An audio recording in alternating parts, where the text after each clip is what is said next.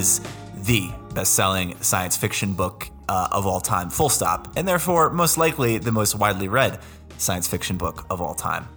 And yet it still occupies its own category. And part of that is, we just did a session on Adorno, so you've heard me say that name recently, but the great Adorno maxim that I've quoted many times in this pod, and will quote many times more, is every great work of art either creates or destroys a genre. And Dune absolutely did that. It invented its own genre that many have tried to match, invented its own subcategories that have branched out in different directions, but it's still very much its own unique thing, and it's hard to place it in time and space. And, the dedication of this book is dedicated to, to the future, like planetary ecologists that he imagined. So he's thinking far, far into the future, farther than our own present, where we're clearly struggling to engineer the ecology of our planet. Right.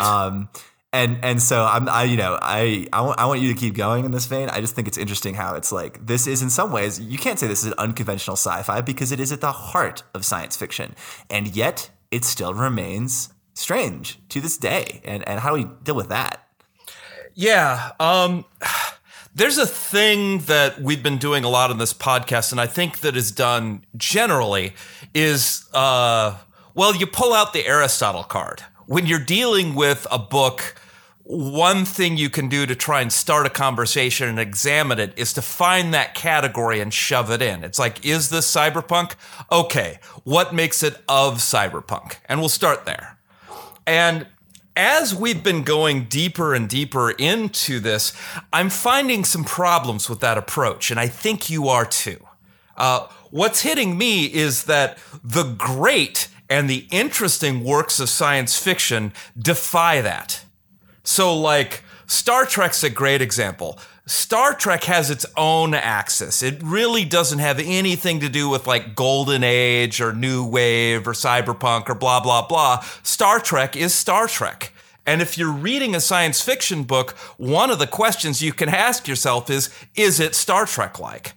And I think more and more I'm finding that as we're dealing with authors. So, like, Herbert, I think, is the king of this. Like, Dune is Dune. And there are things I can compare it to. There are even some things I can compare it to in science fiction. But it's difficult to defend not exploring Dune on its own terms.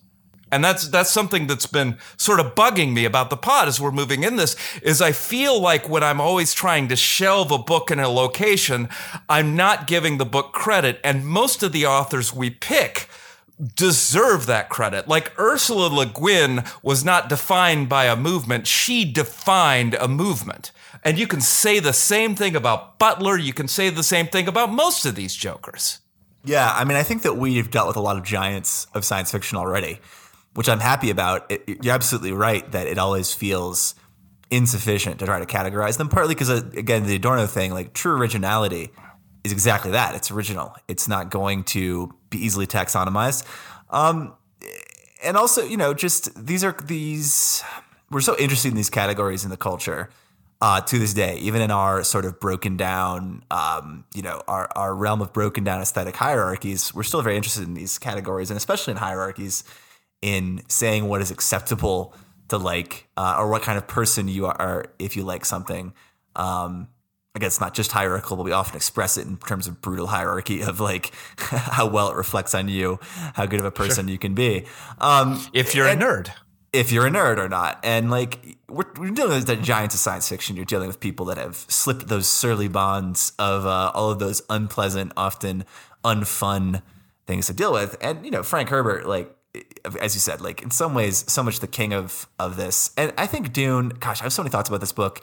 And again, folks, like we're going to talk to a lot of people about Dune. We're going to talk about the Dune movie. We're going to take some of your questions. We're going to do various different things. And I don't even know necessarily what I want to say today. And one reason I'm not sure what I'm going to say is because I have, my particular subjective history with this book, and Pete has his, and I'm sure we're going to get to those here shortly.